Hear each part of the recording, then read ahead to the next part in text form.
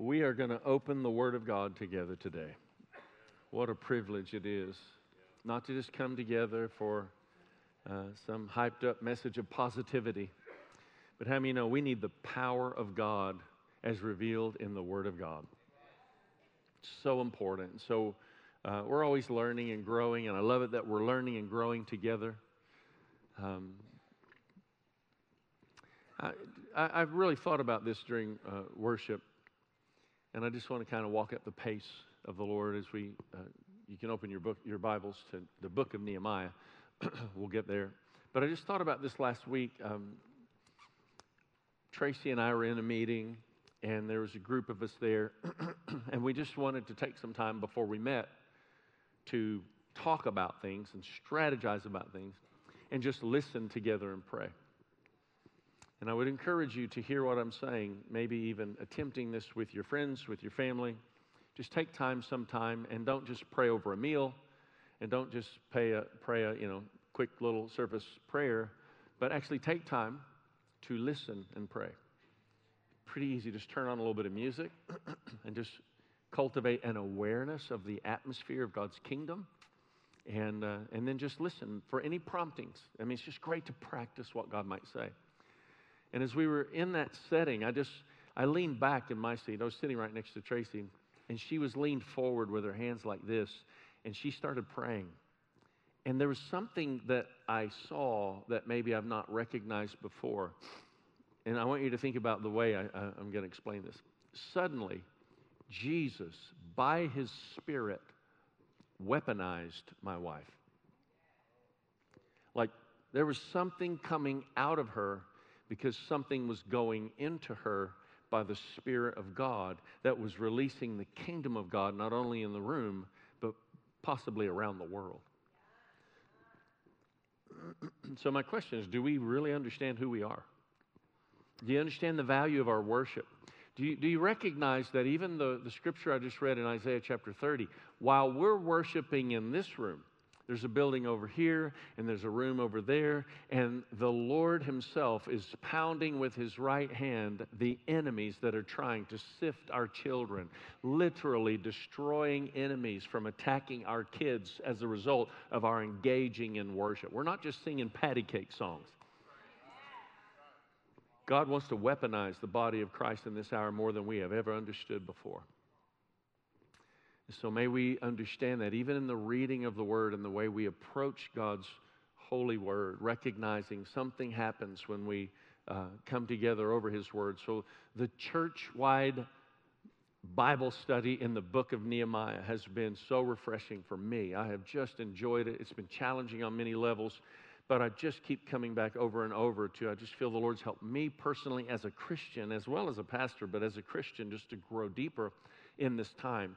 And I pray that in continuation with you. This book, the book of Nehemiah, is approximately 2,500 years old, filled with eternal realities that point to ancient practices that are tested, tried, and true over the course of time to deepen our walk with God. Do you understand that?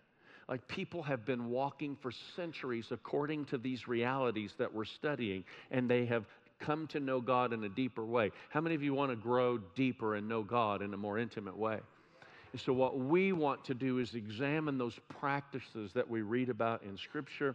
We're in Nehemiah chapter 10. It's been incredible just to see this is a rebuilding time. I believe God wants to rebuild the functional ruins of the modern-day church that exists today. We're functional, but we're in ruins, and God's trying to restore that. Jesus is reaching in, trying to help us all understand what it means to have an eternal mindset, to live life in light of eternity. And so the city was in ruins. The work of God was not active in Nehemiah's day. It had been 141 years. And nobody had been worshiping, nobody had been gathering, nobody had been teaching the Word of God. and society had deteriorated and declined as a result. But suddenly Nehemiah had a heart to come and rebuild the walls and reestablish the work of God. And as a result, we then read into chapters 1 through 7, all of that transpiring. Chapter 8, the Word of God is now being read. The work of God is being established. Worship is taking place. Nehemiah 9, then we saw revival began to happen. An awakening of the human heart is what this world needs. The world needs an awakening of the human heart. Do you understand? Like, Jesus actually makes things better. You know what people need? They need Jesus. Like, they don't just need an adjustment, they need a full-on overhaul, like inside out, all brand new. He makes us brand new, changes everything about our desires. We can't explain it. Something in us begins to change. That's Nehemiah chapter 9. They're weeping, they're praising, they're lifting their hands. The reading of the word is taking place, and they're saying, amen, amen, with the lifting of their hands. God was doing a tremendous work in their lives, and they began to collaborate and cooperate with the atmosphere of God's kingdom that they were embracing, which was invading the world around them. And you and I are here today largely to celebrate the reality of what they were restoring in their day that would set the tone for our day. I'm going to get into some pretty intense stuff next week about wickedness and evil in the world, and even understanding Hamas and where that comes from in the lineage of Scripture, and why we read in the book of Genesis about a serpent that actually, by the time we get to the book of Revelation, has become a dragon.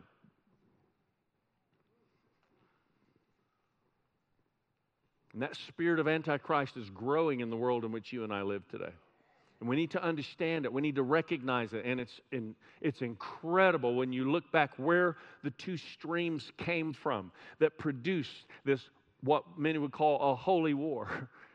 And that's what we're talking about. And that's what was going on in Nehemiah's day. Same thing. Here we are, back in Israel, and the Babylonians, and all of the captivity had taken place, and now they've restored and rejuvenated. Amazing things have happened. God's work is being restored. And now what we're going to read about in chapter 10 of this tremendous book of Nehemiah, it's very significant for the season that we are in, is we're going to read a ton of names. If you're reading this as we're journeying, and I encourage you to, this is another one of those chapters that's a little bit like the Jewish phone book, and you're reading all these names. I demonstrated what you do to open the Bible app and let it play the chapter so that you can get the names right. I won't even attempt it.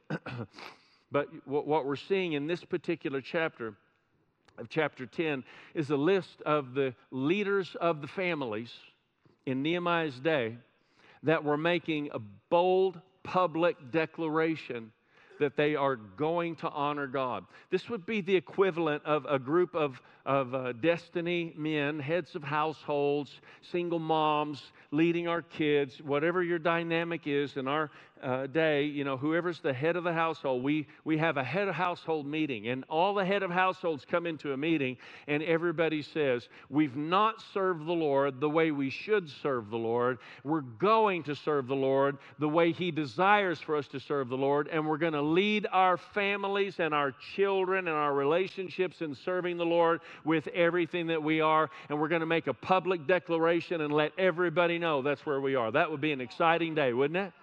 Let's do that today. How about it? Let's just agree right now in Jesus' name. If you just agree in declaration of celebration, we are going to lead our families to honor the Lord Jesus Christ, to recognize God's Word as a supreme source of truth, even when it's uncomfortable. In Jesus' mighty name, amen. This is all about transformation that was happening in a society, and it doesn't happen in a society until it happens within the individuals. We sometimes want to work on this organizationally. Actually, the Lord is always at work individually. Church is only as strong as the individuals that were rising up with a heart and a passion to serve the Lord their God. With God, change happens from the inside out. This is not about me trying to convince you about certain behaviors and then you're going to behave a certain way so that we can represent God right. This is about all of us recognizing we're a train wreck without Jesus. And we surrender to Him. He takes us from death to life. Has anybody come to a place of accepting Jesus Christ as your personal Lord and Savior and it transformed you? Has anybody come to that place of making that decision? Like you went from death to life. This is hugely different. Something inside you begins to change. This isn't just a want or an external desire. Hopefully things get better. Something in me, I just don't, listen, I'm fully capable of making huge mistakes. I admit that. But I just don't have it in me anymore to give myself fully to sin. Anybody else relate? Every time you start walking down that pathway, something inside you just gets train wrecked and you cannot go any further down that. I've been down that way before. I'm not going down that way again.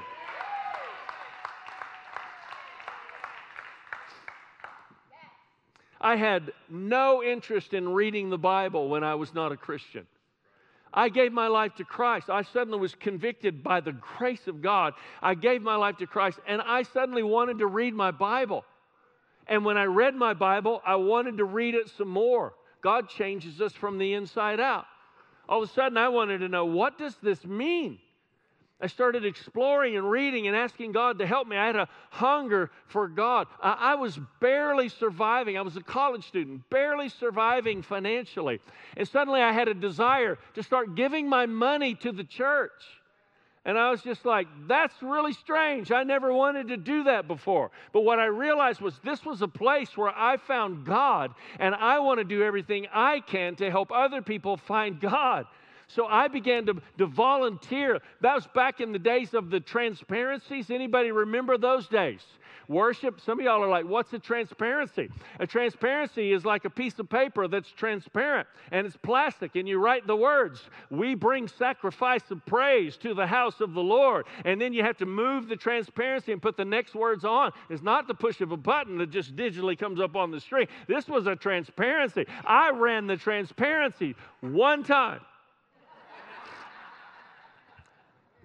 Because I got too heated in worship, I would like, "We bring the sacrifice of praise into the house." And that, like nobody's singing because I didn't change the transparency. I got in big trouble. You got to know where you're gifted. That was not my spiritual gift. I wanted to just, all of a sudden, things began to change in my heart. Things began to transform. I wanted to publicly let people know I wanted to serve the Lord Jesus Christ. I came forward and made a decision for Christ. I was baptized in water so that everybody could see the demonstration of something that had so powerfully transacted in my life. Nehemiah chapter 10, after reading all the names of all the heads of households, this speaks of all those heads of households, as it says, they joined with their brothers, their nobles, and enter into a curse and an oath to walk in God's law that was given by Moses, the servant of God, and to observe and do all the commandments of the Lord, our Lord, and His rules and His statutes. They publicly were saying, we, in our marriages, in our friendships, in our families, in our children, in our household, we will obey God's word. We will obey God's word. Let's make a public declaration together, all together today. We will obey God's word. It's not always comfortable. Definitely not always popular, but we will obey God's word. What I'm saying is, I'm saying this for my wife and for my daughters. As for me and my house, we're going to serve the Lord. I'm saying this for our church family. As for me and my house, we're going to serve the Lord. God's word is going to be open. God's truth is going to be spoken, and the world around us will deal with whatever they need to deal with, but we are not going to compromise the truth of God's word, no matter how popular or unpopular it may ever become. Everybody ought to be celebrating a lot more than that, because this is a day where that is under major attack. We will not bow. We will not compromise. We will obey God's word. They said we're going to bring all of our lives, everything, the resource of our existence under the supreme source of God's truth. Our schedules will honor the Lord. Our budgets will honor the Lord. We're going to read about what would be that day's dating relationships. The way it's described will honor the Lord. Business practices will honor the Lord. Everything that what they're about to say, and we're going to read it, All these areas will all be sacred worship to God. Contrary to what your brain might think, there is not secular and sacred where there's a divide. There's no such thing. It is all sacred to Him. Everything about your life, in Him you live and move and have your being. Your work is worship to the Lord. Your relationships and the way you treat friendships around you, it's worship to the Lord. I'm going to be nicer to you than I could be without the Lord because that's my worship to the Lord. And when I'm not nice to you and I'm capable of not being nice to you, I'm going to repent to the Lord before I ask you for forgiveness because it's about the Lord. Everything is about this sacred disposition, worship. Right now, just my speaking and your responding, it's worship. Do you understand? It's worship. Lord, we just enter into a deeper understanding of this reality that your word is revealing for us to understand that would take us to a place of greater revelation of who you are in us and who we are in you and who we are together as the family of God. In Jesus' mighty name, amen. The Word of God is such a vital part of learning to live life in a way that actually causes you and your future to flourish according to the kingdom. I don't know if you realize it or not, but we are 10 weeks away from a new year. I was kind of looking at that this week because what you probably should do, I'm doing this right now, I'm evaluating how has my Bible reading, Bible studying, Bible memorization. I've not been doing this yet, but this is a 2024 goal of mine. I'm going to start writing entire portions of Scripture by hand. In a digital world, I want to purpose a human moment. If I were Pastor A.T., I would use a quill pen like a little old man. He's online with us today. God bless you, Pastor A.T. But I just want to get my extremities involved. I want to get my hand involved. I want to get my eyes involved. I want to be more engaged in the practice of rehearsing Scripture. So I'm just going to start writing. I'm going to get a notebook, and my goal in 2024 is to fill a notebook full. I'm going to start with the book of Ephesians. It's been on my heart so much lately. I just want to write the book of Ephesians several times. Just write it out. Think about what I'm writing and allow the Holy Spirit to do a work. How many of you know if you just get deeper in the Word? And so evaluate where you've been this last year and start to look at 2024. In a few weeks, we're going to talk about a month or so in preparation for 2024. We believe in a New Year's revelation, not just a New Year's resolution. We all want to get better, but a New Year's revelation, not just what you want to better yourself in, but what does God want to do in the year that's ahead? And how can you devote yourself to that more readily? And that's exactly what's taking place in all of this. We're going to obey God's word, and we're going to lead our families. This is the second declaration out of this. We will lead our families. Can we all say it together? We will lead our families. I want to be intentional about this. I don't want to just be haphazard about it. I just don't want to be empty hopeful about it. I want to be engaged and intentional about truly leading my family forward in the things of God. This is where these individuals, the heads of households, were choosing to take responsibility, to listen very carefully, in humility and the fear of the Lord. They were going to lead their family. Do you understand that language? In humility, deference to Him, in the fear of the Lord. I dare not. I was reflecting on this with Joseph this last week. And you know, Joseph was in Potiphar's house, and Potiphar's wife comes up and she says, "Hey, you're good looking.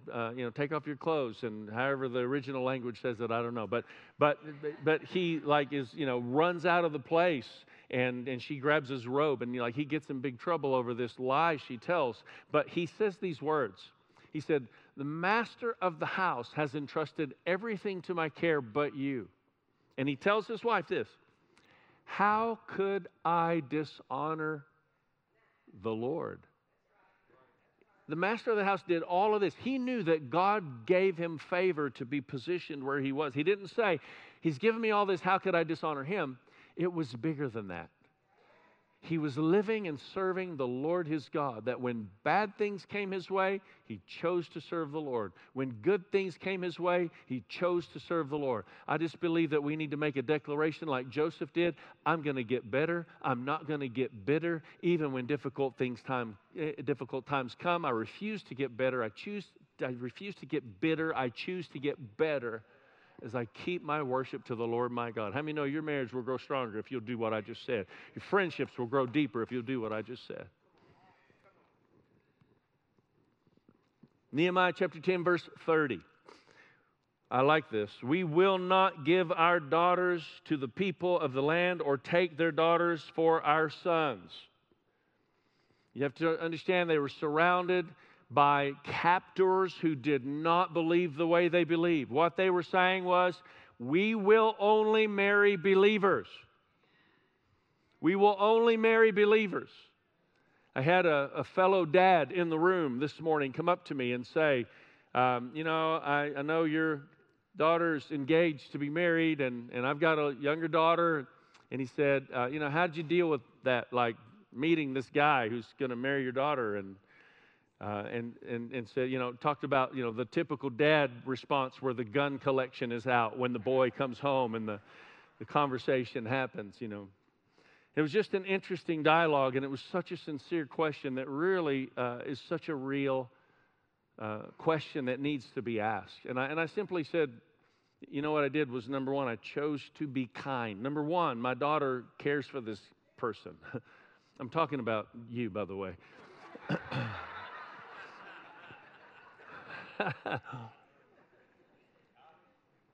Because my daughter cares for this person, I chose to be kind. And while being kind, I also was very honest.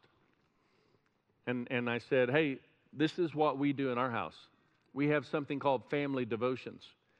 And everybody actually brings the Bible that they read on a regular basis to family devotions. And we talk about where we've been reading and what we've been sensing God is saying. You up for joining us for a family devotion sometime? You know what I was saying? I want to see your Bible, boy.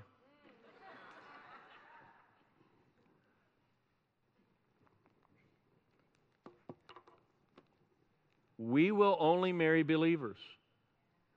What they're saying is we as parents are going to be actively involved in the relationship formation that takes place with our children. We as parents need to be actively involved in the relationship formation that takes place with our children. I know you live in a society that tries to tell you that you give your kids distance and give them rights and give them room and don't get in their way and don't get in their business. And let me just say to you, that is not a biblical idea. That is a cultural idea. It's contrary to God's kingdom. For our girls, they did have cell phones at a fairly early age in their teens. And with their cell phones, I had access to everything.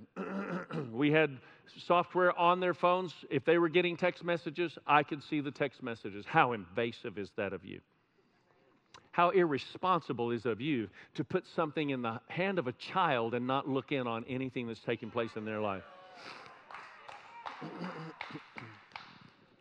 We will only marry believers. The formation of relationship with our children is so vital and so important. I don't know if you understand, the two most important decisions any person will ever make in their life is, number one, to accept Jesus Christ, where they go from death to life, and number two is who they marry. Those are the two most important decisions, and I'm definitely not going to leave my kids on their own hoping they get that right. I'm speaking into this.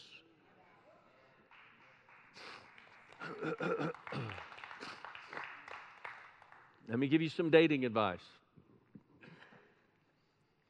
Parents for your kids and daters if you're in the room or online. You can control who you date. Listen very carefully. You can control who you date. You cannot control who you fall emotionally in love with.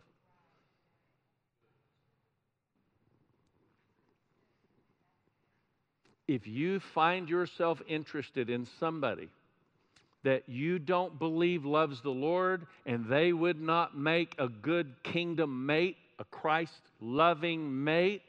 I don't care if he's good looking. My question is he going to read the Bible to the kids? Will he tuck them in at night, and will he pray for them? I don't care if she's hot. If she doesn't love Jesus, you're marrying something crazy. You better be careful.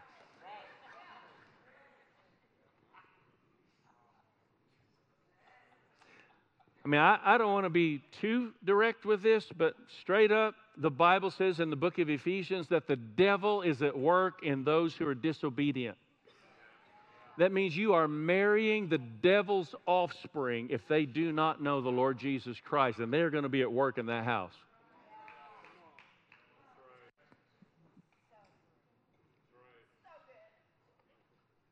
Somebody better wake up.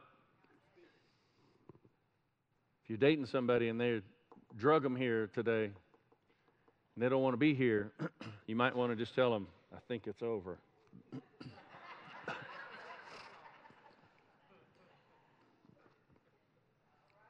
The sad thing is, I'm not kidding at all.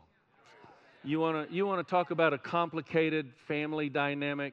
Two people with two different spiritual views trying to raise kids in a home, who are trying to decide, do they even believe in God? If they do believe in God, what does that even look like? And you got two voices that are the key voices that God has purposed to be speaking into their life, creating all kinds of chaos and confusion. Do not put your legacy through that. If you're there, let me just back up for a few steps. If you're there, you're mad at me maybe right now because I'm being too harsh.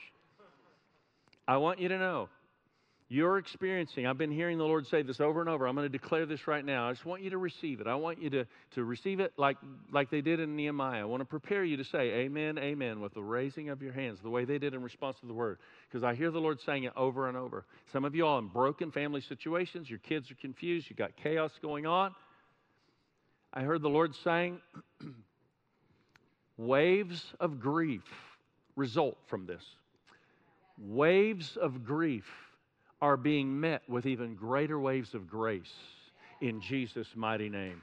Right now, waves of grief, come on, waves of grief are being met with even greater waves of grace in the mighty name of Jesus, in the mighty name of the Lord. Young people, invite your parents to give input and perspective. Old people, if you're dating, invite anybody to give input and perspective that loves the Lord. You need help. We all need help. Verse 31, y'all are taking too long. If the people of the land bring in goods or any grain on the Sabbath day to sell, we will not buy from them on the Sabbath or the holy day, and we will forego the crops of the 7th year and the exaction of every debt. What they're saying is we will conduct business biblically and ethically. We're going to honor the Lord. They're pointing to the Sabbath. I want you to know I have virtually been silent about the Sabbath because I have been almost completely ignorant about the revelation of the Sabbath. God is beginning to deal with me personally about the revelation of the Sabbath. What that means is God is about to begin dealing with all of us pastorally about the Sabbath. I'm going to give you some revelation on the Sabbath in this next season as a part of what I know God's asking me to do, and you're going to have to do with that what you will, but you live in a society that bucks against and fights against and wars against the idea of Sabbath. But this is very important, and they're saying it. How many of you believe that if we would actually honor the Lord and the Sabbath and find a space of rest, we would be better in our lives? I believe that. How many of you believe if we actually put our business practices into a mode that honored the Sabbath, we would find the Lord's blessing on our business? Closed on Sunday, you my Chick-fil-A. I love that hymn.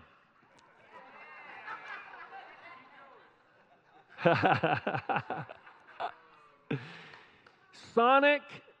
This is outdated stat, but average Sonic produces about 1 million a year. The average McDonald's produces about 1.5 million a year. 7 days a week they're running. 7 days a week. Average Chick-fil-A, not 1, not 1.5, 2.5 million a year, running 6 out of 7, not 7 out of 7. How many of you believe a blessed 6 is better than 7 without the blessing?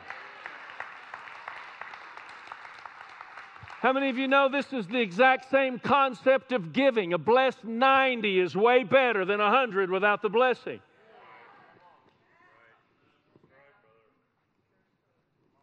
This was their next declaration. Number 5, they said, we will give generously. Verse 32 and following, we obligate ourselves. They're saying this publicly. We obligate ourselves to bring the first fruits of our ground and the first fruits of all the fruit of every tree, year by year, to the house of the Lord. Also to bring to the house of God, to our priests who minister in the house of our God, the firstborn of our sons, of our cattle. It's written in the law, and the firstborn of our herds and of our flocks, and to bring the first of our dough and our contributions, the fruit of every tree, the wine and the oil to the priests, to the chambers of the house of our God, and to bring to the Levites the tithes of our ground. For it is the Levites who collect the tithes in our towns where we labor. Verse 39, we will not neglect the house of God. We've come together and rebuilt the walls and established the work of God. We will not neglect the house of God. Money in our society does not go for good things. Do you realize that?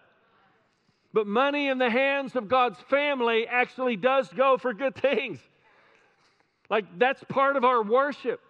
We say God increases and I honor the Lord. Tithing is not an Old Testament concept. It's reiterated in the Old Testament. It happened before the Old Testament was ever given.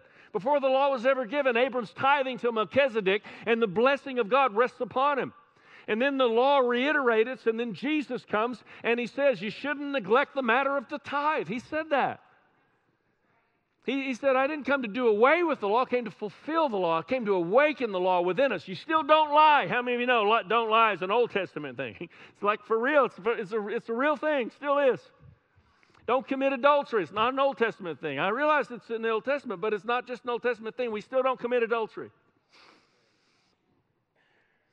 What we want to do is honor the Lord with our giving as an expression of worship. There's a news report a few years ago about a coffee shop that giving, by the way, tithing, it's kind of like the pay it forward plan, you know? Like we landed in a room maybe similar to this where we gave our lives to Christ and we didn't have to pay anything. Aren't you glad it was free? But it really wasn't free. Somebody before you paid for you to have what it was you were given. And then you get to be a part of the pay it forward plan because there's some more people coming. And like I was looking at this, there's this news report that talked about a coffee shop experienced 11 hours of pay it forward. 378 customers. Isn't that crazy? For 11 hours. Each customer, like somebody started it and they said, I'm going to pay for mine and for that guy. And then the next customer came and they said, that car in front of you paid for you. Do you want to pay for the one behind you? And they said, yeah, that's great. 378 customers did this. I want to know who was number 379. Jerk. Messed it all up.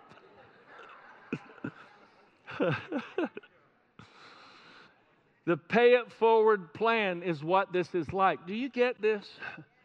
Like Christians fund ministry so others can learn about Jesus and become Christians as well. I want to encourage you.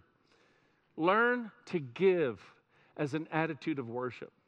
That once upon a time, we stopped passing buckets because we just felt like you can't take someone's tithe. I'm not going to take it. You should give it.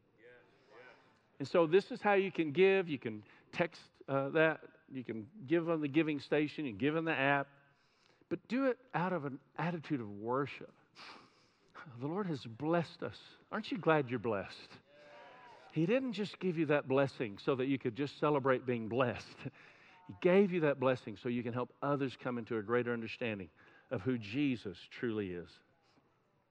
These heads of households are ultimately saying we're going to worship our God and lead our families in worshiping our God as our way of life. Will you say that today? Your action point this week is pretty simple. Just continue reading Nehemiah. I'm going to ask if the worship team will come. We're going to receive communion all together, so don't get too ready to run. There's something I want to share with you about this. But let's continue reading Nehemiah. We've got 3 more chapters in this book. Are y'all making the marathon? It's been rich. God's stirring some powerful, powerful things through this. I'm almost 100%, but I know I'm sorry. I'm sniffling. People keep trying to hand me tissues, but I'm just kind of leaving it all in for now.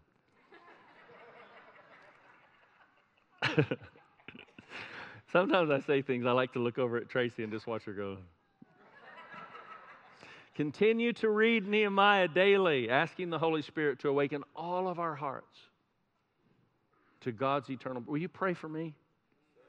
Will you pray for your brothers and sisters? That God would awaken all of our hearts to His eternal purposes. Invite your family or your community to share in doing what we saw these heads of household do in Nehemiah chapter 10. Make public, personal commitments.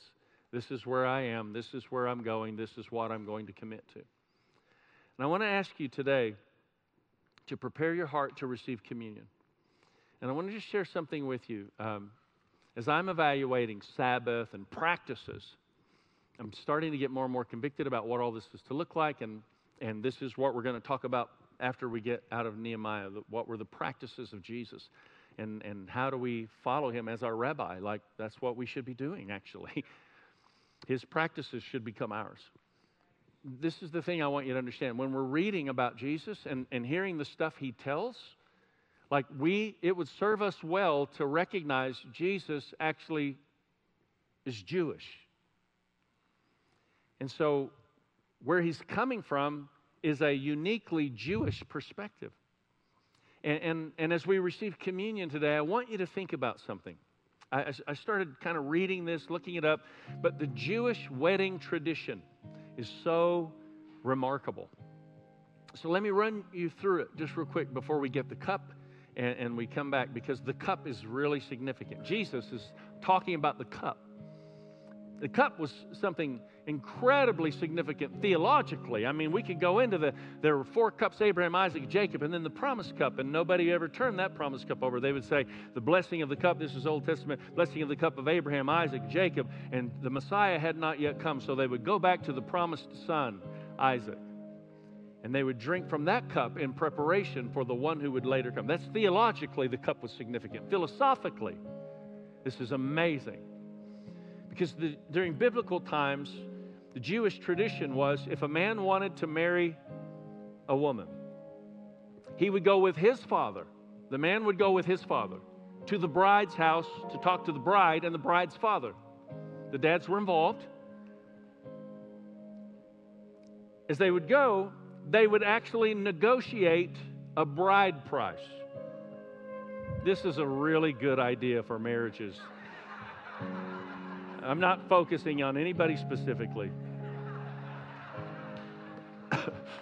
They would negotiate a bride price. It would be a sacrificial price that this father and this son, you hear the language, a sacrificial price that this father and this son would negotiate for the bride, for the valuable bride of this father.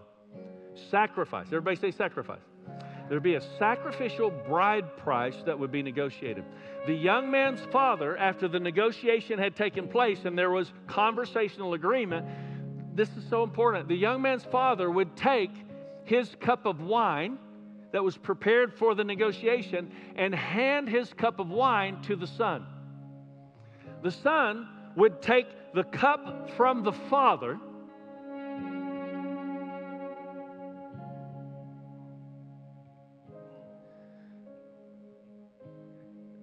and he would turn and offer it to the woman.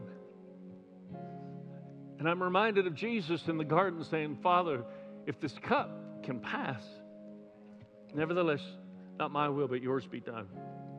The Father was giving him the cup of the sacrificial bride price that was going to have to be paid. And the young man would take the cup from the Father and he would present it to this lovely young woman. He would say, I love you. I offer my life for you. I've given a sacrificial expression to your father. Will you marry me? And if the bride took the cup, she was accepting his offer for her to become one with him. And if she rejected the cup, she was refusing the sacrificial nature of that which he was offering to take her with him. If she took the cup and she drank from the cup, she said yes. And in that moment, they did not have a celebration. The young man would leave to go prepare a place for her, to go prepare their home. And it was unknown how long he would be gone. She would have to be ready. And the bridegroom would give gifts to the bride. Isn't this beautiful? And the gifts were given to the bride to help the bride prepare herself for the coming of the groom. Not knowing when he would come, she just knew that she had to use those gifts in preparation to be ready at any time. And usually within a year, could last a year, he would come back and it would be a mighty procession. There would be torches and fire and a blasting of the trumpet. And the bridegroom would come to the door. And the bride had to be ready. And he would simply say, "Come." And if she had prepared her heart and was ready, in that moment she would respond, and in the twinkling of an eye,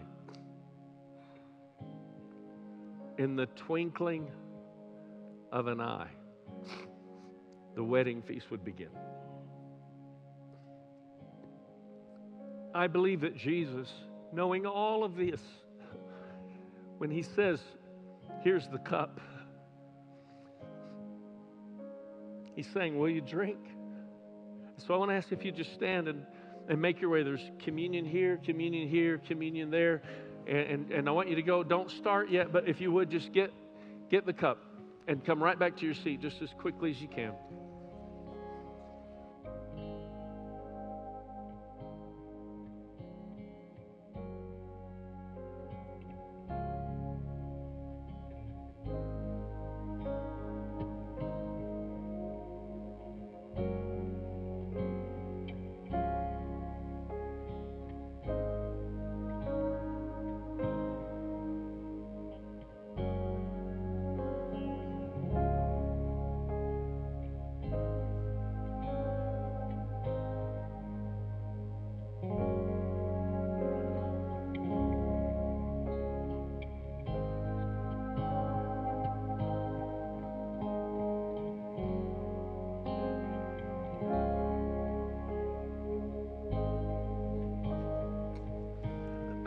You might shake it a little. I have a question for you. Jesus and his Father have negotiated a great price. And Jesus gave his life and he died to invite you to be a part of the bride of Christ and what that really means. And my question to you is, do you want to receive his offer and drink from that cup and become one with him? Do you want that? If you've made that decision, we're reiterating that conclusion that we've already made. If you've not made that decision, today is the day for you to make that decision and say, "Jesus, you came, you lived, you died, you're risen from the grave. You died on the cross, but this world couldn't hold you. You came to life, and I accept you've given your cup, and I will drink that cup, and I will live a life that's in surrender to the cross of Jesus Christ, and I will follow your ways all the days of my life." Decisions that I'm making right now that are contrary to your word, I not only repent from them, I turn away from them, and I ask you, Lord, to help me to have the grace to walk this thing out in Jesus' mighty name. If you agree with that, why don't you say amen? Come on, open up the elements of communion.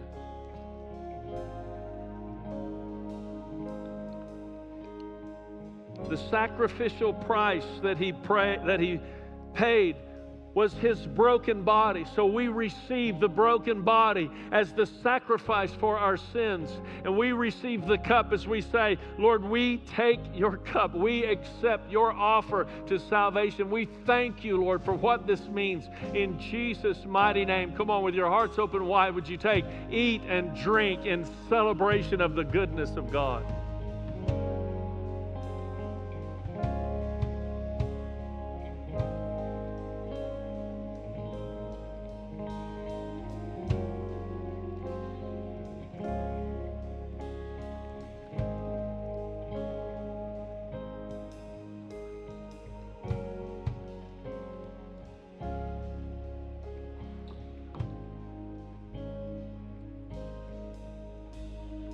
I want to ask if our prayer team would come forward and be available. We're just going to take a couple of minutes. We're not going to be controlled by the clock, and I'm just wrestling with. And let me just say something. I understand recently there was a service that went a little longer, and a few people maybe voiced some frustration. I want to ask you to let me pastor you. As I say to you, let's make room. Let's don't come together and feel like we need to rush through anything. Purpose your schedule to give yourself just a little room, because we really want to honor this King of all kings who paid this great price to invite us into a deeper place. And right now, this moment of worship actually is impactful for our kids, for our lives, for our legacy, for ways beyond our wildest imagination. We'll be aware of and try to be considerate of. But come on, would you just engage just for a couple of minutes, just your whole heart in this expression of worship to the Lord our God before Pastor Tabitha comes to close.